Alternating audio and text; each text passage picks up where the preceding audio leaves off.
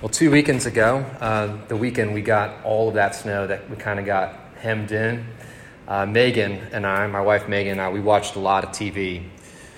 Megan she had not yet seen the movie The Black Panther, which is a movie I love, and she asked if we could watch it, and of course I said yes.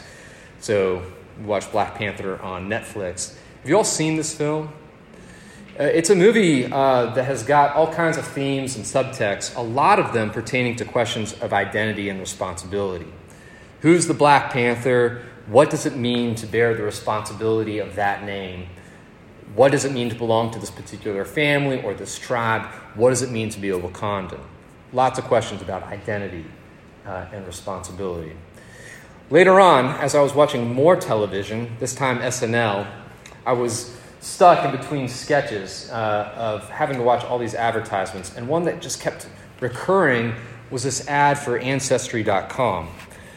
The questions implicit in the ad were, strangely, a lot of the same ones that were raised in the movie The Black Panther.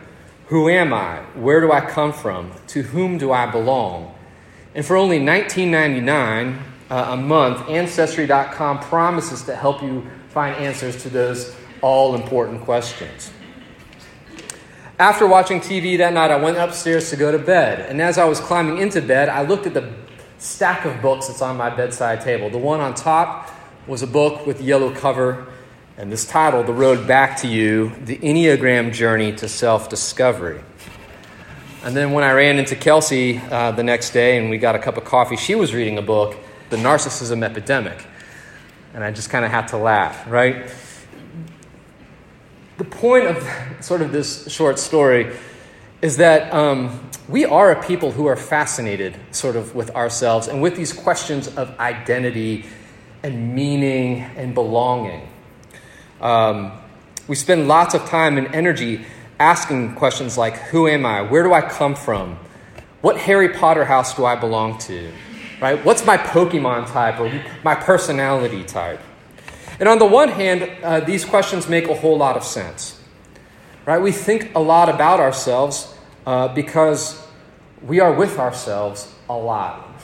Right? I can't escape myself. I am with myself wherever I go. I have to live with me all the time.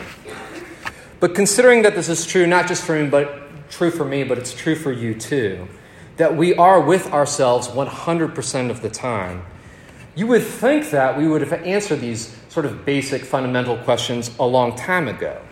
Who am I? What does it mean to be me? Right? Considering that we are with ourselves all the time, we would think that we would know. But the truth is we don't. We haven't yet figured this out. At least most of you in this room haven't. You're still sort of asking this question. Who am I? What makes me me? What is my true identity? What gives me a sense of self-worth? How do you answer those questions? To whom or to what do you turn? There are, I think, two places that you commonly look. But I want to conclude tonight by suggesting a third. I think the first place that we look to, or in some ways even find our identity, is in the names that we get from other people. This makes a lot of sense. Right? We enter into this world, and as soon as we do, a name is put on us. It's put on us by our parents, right? The role and the influence that our parents play in shaping our identity and giving us a sense of self, in giving us a sense of self-worth, is hard to overstate. I think more than any other persons on planet Earth, they have just a profound influence on that, on our sense of self-identity, our sense of self-worth. And it starts with them giving us a name. Often the name that they give us is just infused with all sorts of meaning and even carries some weight of expectation. I know that's true of Willa. When we named her, we intentionally called her Willa. It's a family name, but it means defender and protector. And for us, that really is who we want her to be and to become. Someone who uses her strength to stand up for weak people, right? Not to be a bully, but to be someone who stands up to bullies. And that name that we put on her conveys all of that. She's going to grow up, we hope, into her name. There's a lot of control that our parents have in sort of giving us this sense of self, this identity. It's funny that even at this young age of 3, Willa's already starting to sort of wrestle with that and push back against that. It was over Christmas time that Willa was introduced to the story of the Nutcracker. She didn't watch the movie, she got a book. And in the book, the girl, the ballerina, is named Clara. And Willa really identifies with Clara. And as we read this to her, she started to go around the house and she's like, I'm Clara. And of course, I became the Nutcracker. And for a time being, Willa or Megan was deemed the Mouse King. You can imagine how that went over. It didn't go over too well. Megan has since sort of graduated to the Sugar Plum Fairy. In our house, Willa, she wants to be identified as Clara, especially when she's getting in trouble. She'll say, no, it's not Willa, I'm Clara. But there's this dynamic that's happening in our house right now where she's beginning to try to assert herself and to say, in some ways, try to take control over her own identity. I think the major theme here, as you'll see, is that we want to be in control of something as intrinsic as to who we are, how we're going to understand ourselves. We want to be in control over our self-worth, because it's scary in some ways to grant that to other people. Our parents put a name on us when we're born, but then we begin to accumulate names as we go through this life, other sorts of names. Beautiful, ugly, stupid, smart. It's not just the names that our parents put on us, it's the names that other people put on us as well that can profoundly shape the ways that we see ourselves, sort of perceive our worth. We said in the playground, right, sticks and stones can break my bones, but words can never hurt me. What a huge lie. What a stupid thing to say. Right? Sticks and stones affect us externally.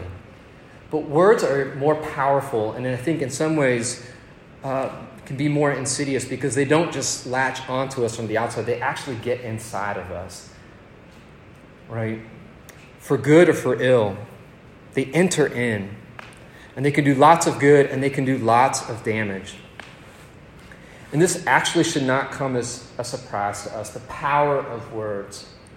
Right, on page 1 of the Bible, we are introduced to a God who speaks the universe into existence. Once there was nothing, but now there is something because God spoke it into being.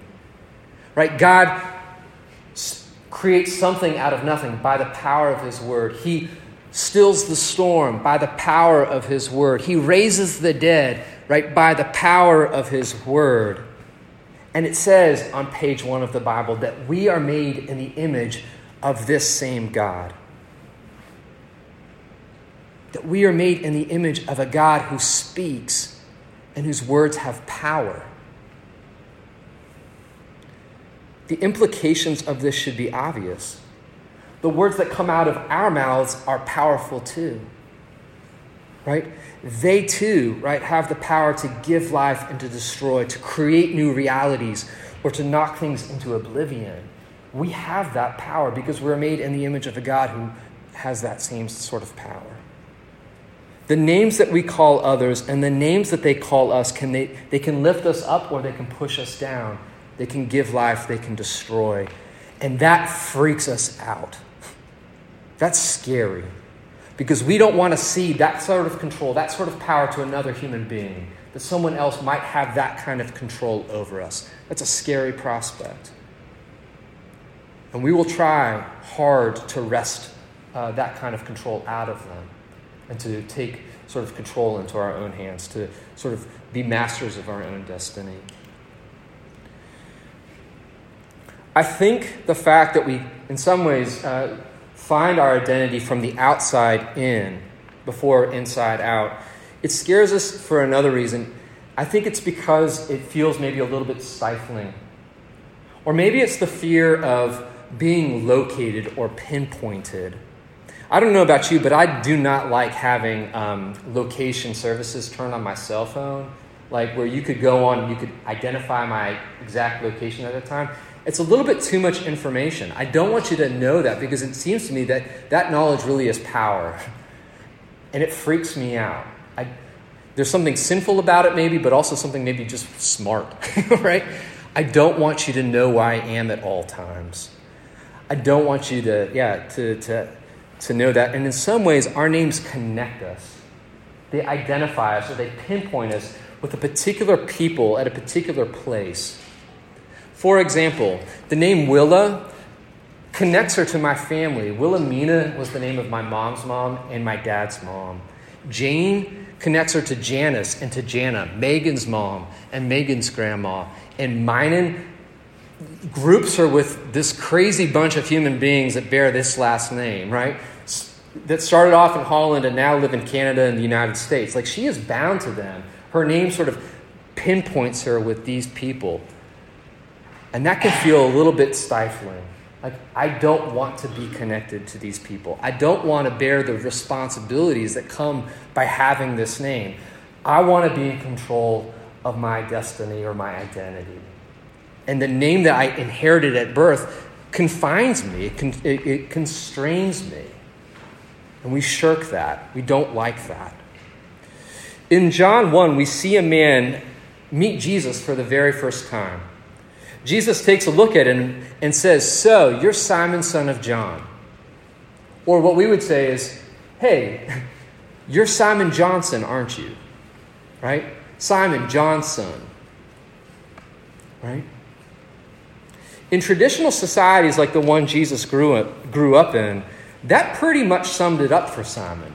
Like, that little bit of information, you're Simon Johnson, told us everything that we needed to know about this man. It told us what family he belonged to, like who his dad was. It told us what town he was from. It also probably told us what job that he was going to inherit as he grew up. It's like, your daddy's a fisherman, which means that you're going to be a fisherman too. And often last names sort of carried that sense, right? Names like Cooper or Potter or Smith, Wainwright, et cetera, et cetera. All of those were job descriptions before they were last names. They sort of said, hey, this is who you are. This is sort of your role in society. Simon Johnson is the man that Jesus meets. He calls him out. He says, "So you're Simon Johnson." And his search for identity really would start and end there. That's all we needed to know about him. It feels stifling. On one hand, it's a little bit comforting because you know that you're connected, but it's a little bit stifling too. We don't like this. We especially don't like this as Americans, right? Who want to be independent. We do not want anyone telling us who, like sort of putting us in a box and telling us that we have to stay there. I remember hearing from Tim Keller a story about his grandfather who was born in a small town in Italy around 1880. His father was a potter, and his grandfather and great-grandfather were potters too. And in Keller's teenage years, this is Tim's grandpa, he said to his great-grandpa, "I don't want to do pottery, I want to do something else." And his father said to him, "There's only 3 things that you can do. You can be a priest, you can be a soldier, or you can be a potter. That's it." Tim Keller's grandpa said, "Well, why?" He says, "Well, it's because you're a Keller, and this is what Kellers do." And he said, "Well, I'm just going to go to the next town over." And he's like, "It's not going to work." He said, "Well, why not?" He's like, "Because at the next town over, they're going to know that you're a Keller, and they know that Kellers can only be priests, soldiers, or potters." And so do you know what his great-grandpa did? Any guesses? He left. He left for America. He got on a boat and he came to the United States where nobody knew his name. Nobody really cared where he was come from. He really got to start from scratch, right? And in some sense, that's akin to what happens to you when you come to college, right? You're leaving your place of origin. You're moving to a place where nobody really knows your name. They do not know your family. They do not know your place of origin. Frankly, they don't even care. And that is why when you come to college, these questions of identity and these questions of belonging and who am I really get kicked up in the air. And you really begin to ask them, maybe for the first time in your life, disconnected from home, disconnected from your family, what does it mean to be me? But here's what's really interesting. You're not trying to answer that question by connecting yourself necessarily to your place. What you are trying to do, and what I think society at large is really trying to do, the more mobile and transient we become, is we are trying to make a name for ourselves that is disconnected from our past, that really is something that we are going to make up on the fly, that we are really going to have control over, that we really get to influence, and isn't really influenced by others. This is the second way that we think about identity formation. If the first way is the names that we get from other people, from our parents, from our friends, from the voices sort of speaking into our lives, you are Cassie, or you are Cynthia, or you are Will, you are beautiful, you are stupid, you are ugly, you are supposed to be doing this job or whatnot, we find ourselves in this time, in this place saying, no, I'm going to make a name for myself, right? We try to silence the other voices and say, I'm going to decide. It's going to be my voice that says, this is who I am, right? This is what my life means. This is what my life is worth. I get to decide. A lot of you are doing this right this very minute, or at least after a large group. It's what you're doing in college, right? Megan and I watched the movie, we've been on a movie kick. We watched the movie Bohemian Rhapsody on Saturday night, this past Saturday night. Have you all seen this movie? Okay, it's based on the life of Freddie Mercury, who was the lead singer of the 70s, 80s rock band Queen. What I learned in this movie is that Freddie Mercury wasn't actually born with that name. He was born Farouk Bulsara. This was a name given to him by his Indian parents. But at the age of 24, right after college, he changes his name legally to Freddie Mercury, much to his father's chagrin. His father accuses him of distancing himself from his family name, of divorcing himself from his past, right, from his place, from his heritage, that he is quite literally making a name for himself. And while it's not in the movie, we can almost hear Freddie say, yeah, that's exactly what I'm doing. I think he's exactly right, Dad. Right? He's trying to make a name for himself. And this is one way to do it. You go down to the courthouse, you fill out a bunch of paperwork, and you make a new name for yourself. Now, I doubt any of you will do that or have done that. It'll happen for Kelsey as she gets married, right? She's going to at least change her last name. Is that the plan? All right. Not everyone does that either, right?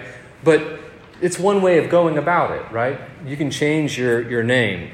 But there are other ways to do it. And these are probably the ways that you're employing.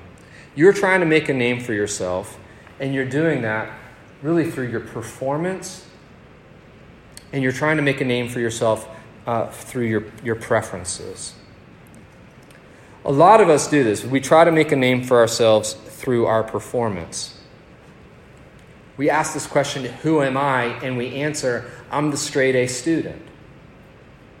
Who am I? I'm the Fulbright scholar. Right? Who am I? I'm the all-star athlete. Fill in the blank. You all work super hard, not just because you want to learn a lot of things. You're working super hard because you locate your sense of self and your self-worth in your resume, in how well you perform and how well you achieve. Your successes as well as your failures are a reflection of who you are, who you think that you are.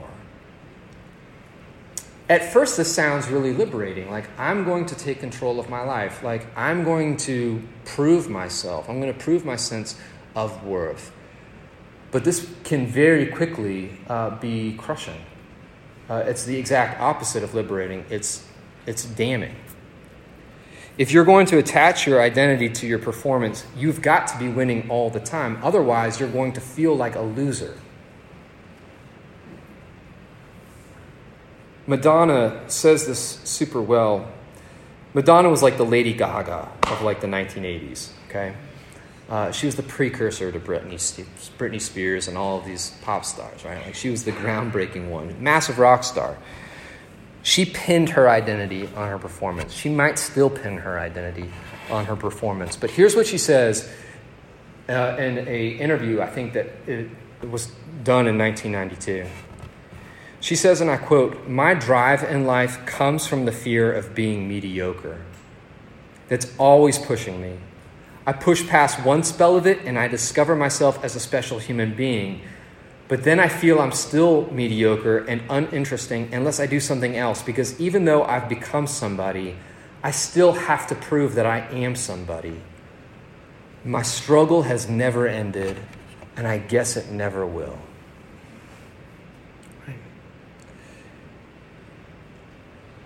I get the temptation to want to wrest control over our sense of self and self-worth, to not let anybody else sort of define me. I know the temptation to want to pin my identity on my grades, on my performance, even on, it happens to this day, on how well I preach, right? But there's a real dark side to this that comes with that. That if we are going to pin our sense of self and self-worth on our performance, we are, in some ways, just becoming slaves. Slaves to our own opinions of ourselves, and also just slaves to our resume. It's not liberating. Well, some of you might say, I'm not going to do that. I'm not going to I'm not going to try to make a name for myself through my performance. I'm going to do it through my preferences. I'm just going to look inside. I don't have to be excellent. I just need to be authentic. I'm going to look inside, and I'm just going to find the stuff that I like. And I'm going to want to bring these things to the surface. Right? I don't have to be excellent. I just get to choose the things that I like, and then I'm going to tell you to like them too. Validate me, right? Accept me. This sentiment is very well captured in the song "This Is Me" from The Greatest Showman. I got to thank Amanda Cunningham for introducing me to this music. It happened as we were driving from Atlanta to summer conference. It's like, what is this? This is good. It's The Greatest Showman. It's a good movie. But there's this amazing song that you might sing at the top of your lungs in the shower with your friends as you're driving to summer conference. Here's the lyric. It says, "Look out, 'cause here I come, and I'm marching on to the beat I drum. I'm not scared to be seen. I make no apologies. This is me." Y'all can sing it better than I can say it. Right? But hear it. "Look out, 'cause here I come. I'm marching to the beat I drum. I'm not scared to be seen. I make no apologies. This is me." We make a name for ourselves by trying to look in and bring whatever's in out. This is the ethos of our age. I really think that this is the air that we breathe. And as far as I can tell, no one embodies this ethos better than Lady Gaga. Like the crazy costumes, the makeup, the wigs, right? This is someone who's making a name for herself through performance, to be sure, but also through this idea of like, you do you, and Lady Gaga is Lady Gaga, right? She's making no apologies. This is me. Or so I thought, until I saw this clip from an HBO special about Lady Gaga. Has any of you seen this? You should Google it. Like, you should look this up on YouTube. It is very interesting. Lady Gaga is about to take the stage at Madison Square Gardens. The place is sold out. There's people doing her hair right before the show and doing her makeup. And Lady Gaga is crying. She says, I think about how I don't give... I'm going to just quote it as it is. I think about how I don't give a shit if people don't understand what I do, so long as my fans understand. But I just sometimes feel like a loser still. It's crazy. Because we're at the Garden. But I still feel like a loser kid in high school. And I just got to pick my shit up, pick myself up, and I have to tell myself I'm a superstar every morning so I can get through this day and be for my fans what they need me to be. Here's a person who has made a name for herself in every way, right? She has given herself the name Lady Gaga. She is as authentic as she can be. And yet at the end of the day, she's saying, I still feel like a loser. I still feel like a loser kid in high school. Right? That clip on HBO really reminds me of something that another superstar, this one Mariah Carey, said in an interview. She's sitting down for an interview. She's in her late 20s. And at this point in her life, in her 20s, she has accumulated more number one hits than anyone in music, except for Elvis Presley and the Beatles. And the interviewer asks her, is there anything left for her to accomplish? She sits quietly for a moment, and then she replies, happiness. And the interviewer is completely taken back. He says, how can this be true? How, with such great success and so much talent and so many hits and so many fans and so much applause and so much money, how can you not be happy? And Mariah Carey doesn't blink. Without a second's thought, she looks at the interviewer and she says to him, I can hear 1,000 praises and just one criticism, and the one criticism overrules the 1,000 praises. Here's what shocks me about these comments from Mariah Carey and from Lady Gaga. We set about making a name for ourselves. We're going to create a sense of self, and we're going to create a sense of self-worth that is based on our performance, or it's going to be based on our preferences, us being authentic and true to ourselves. But as you can see from both, it doesn't work. It fails. Because even when we succeed in making a name for ourselves, even when we reach the top, when we're selling out the gardens and we have sold 200 million albums and we have 18 million number one singles, even then we cannot create a sense of self or self-worth that is independent of other people's opinions. Even at the end of the day, it's either the voices of the kids in high school who are haunting us and calling us a loser, or it's one word of criticism that is completely overruling 1,000 words of praise. We so badly want to make ourselves independent of the estimations of others. In some ways, shell us and say, I don't need other people's affirmations. I don't need the opinions or the words of other people. But it will not work. You cannot do this. You cannot create a sense of self that is independent of the words that are going to come from the outside. And here's partially why. The reason this is partially true is because you're made in the image of a triune God.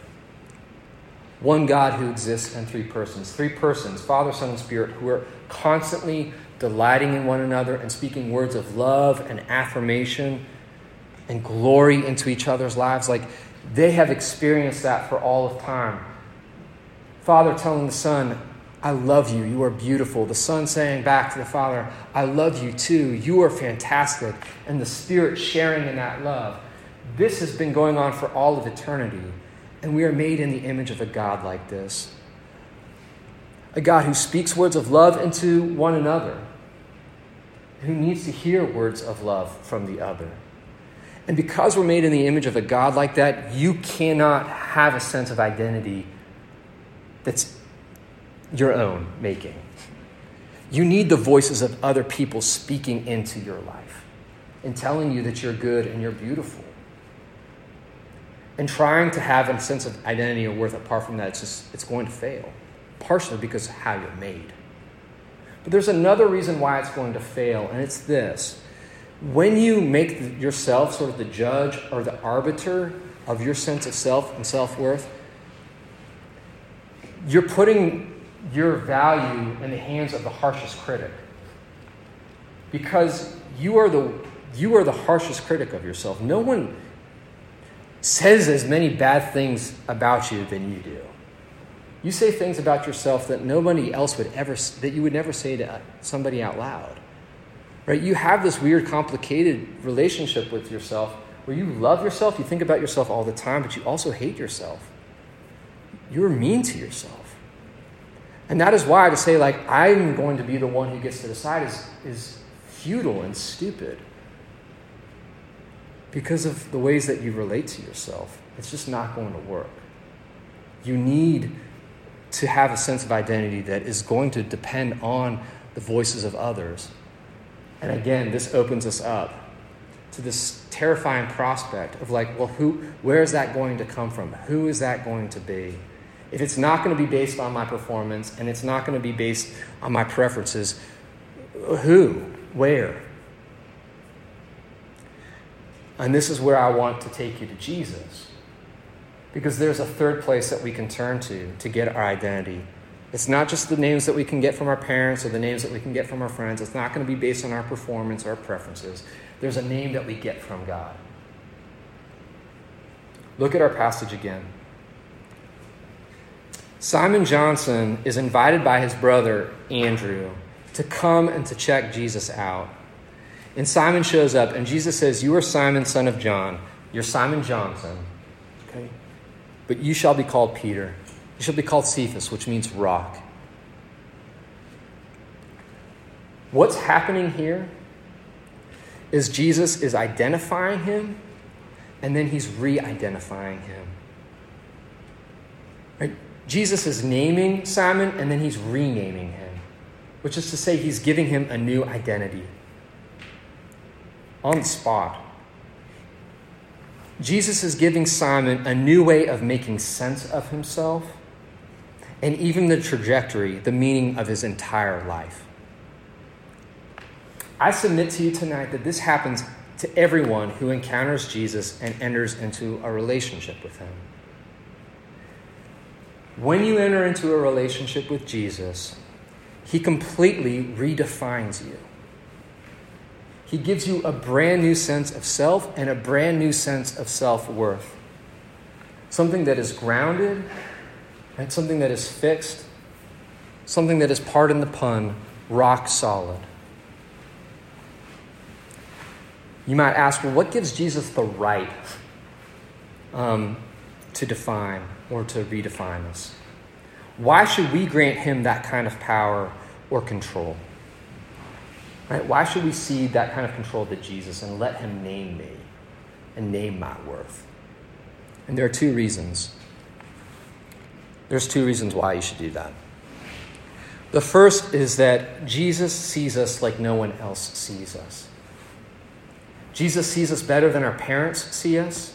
Jesus sees us better than our friends see us. Jesus sees us better than we see ourselves. Jesus sees all of us. He sees the really, really good and the really, really bad. The things that we want to put on our resume and the things that we want to hide. But he doesn't just see all of us presently. He sees all of us past, present, and future. He sees us and he sees the whole of us, right? From beginning to end. When he sees Simon, he doesn't say you are a rock. He says you will be called a rock. You're not one right now, but I know that you will be called that someday. You will be this. You will be called this. You will become what you were called. Jesus knows who we are. He knows us better than we know ourselves because he sees our entire life story. He knows how it all is going to pan out. He knows us better than anybody else does. And that is why what he says about us matters more than most. Does that make sense?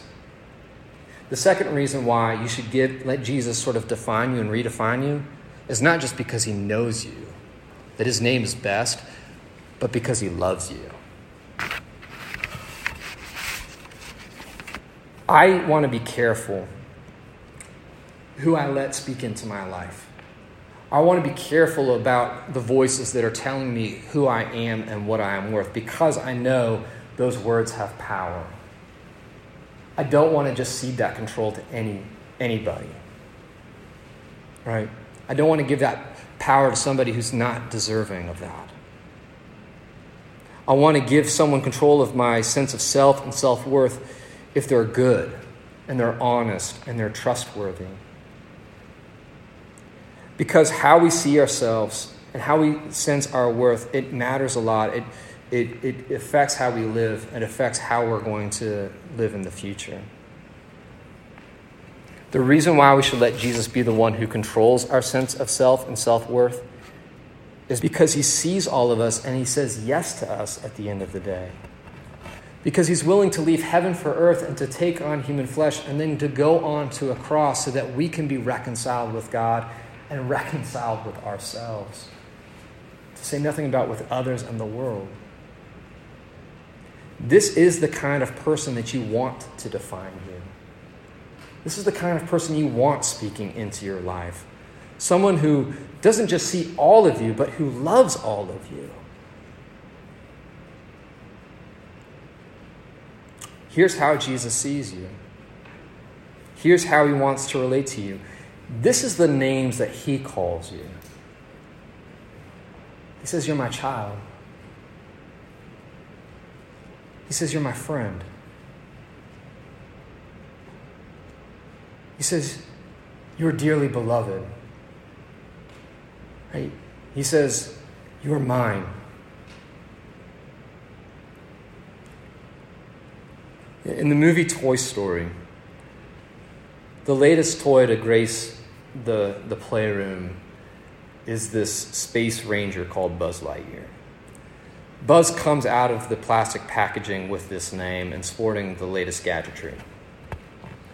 And for most of the film, Buzz is trying to prove to all the other toys that he is, in fact, a real space ranger. That there is, in fact, more to him than meets the eye. That he can fly, that this light on the end of his glove is a laser, and that he's highly skilled in martial arts. But Buzz's confidence is shaken when he sees a TV ad selling toys that look remarkably just like him. It rocks his confidence. He's like, this can't be true. I'm not a toy. I'm a space ranger, gosh darn it. So he marches to a window, he pops out his wings, and he attempts to fly. But instead he comes crashing down. And his sense of self and self-worth comes crashing down with him. It's not long after that he ends up in Sid's house. We remember Sid from last week, right? Sid. He's in Sid's house. He's got a firecracker strapped to his back. But it's in the darkness of this moment and in his despondency, right? Where he's thinking, I'm nobody, I'm nothing, I'm just a toy. It's in that moment that he looks down at the sole of his foot and he sees a name written there. It is a name written in black permanent marker. And the name is Andy. See, Andy has put his name on it. Buzz belongs to Andy. Buzz is Andy's toy. And this realization changes everything for Buzz. And it will change everything for you too when you realize that God has put his name on you. That you are made in his image. That you are his child. That you are his dearly beloved, that he calls you mine. Look, there are all sorts of people and there are all sorts of places that you can turn to look for your sense of self and self-worth. There are names that other people have given you, your parents. There are names that other people have given you, your friends. There are names that other people have given you. They're not your friends, right? There are all sorts of people who are trying to define you and to redefine you. And in a sense of self-protection, you are trying to make a name for yourself. It's not going to work. Come to Jesus. And pay attention to what he has to say. Let his voice be the voice that matters most, that rings loudest in your life. Listen to what he calls you, the names that he puts on you. Let his naming of you be where your ultimate sense of self-worth comes from and will come from. We could say to infinity and beyond. Let's pray.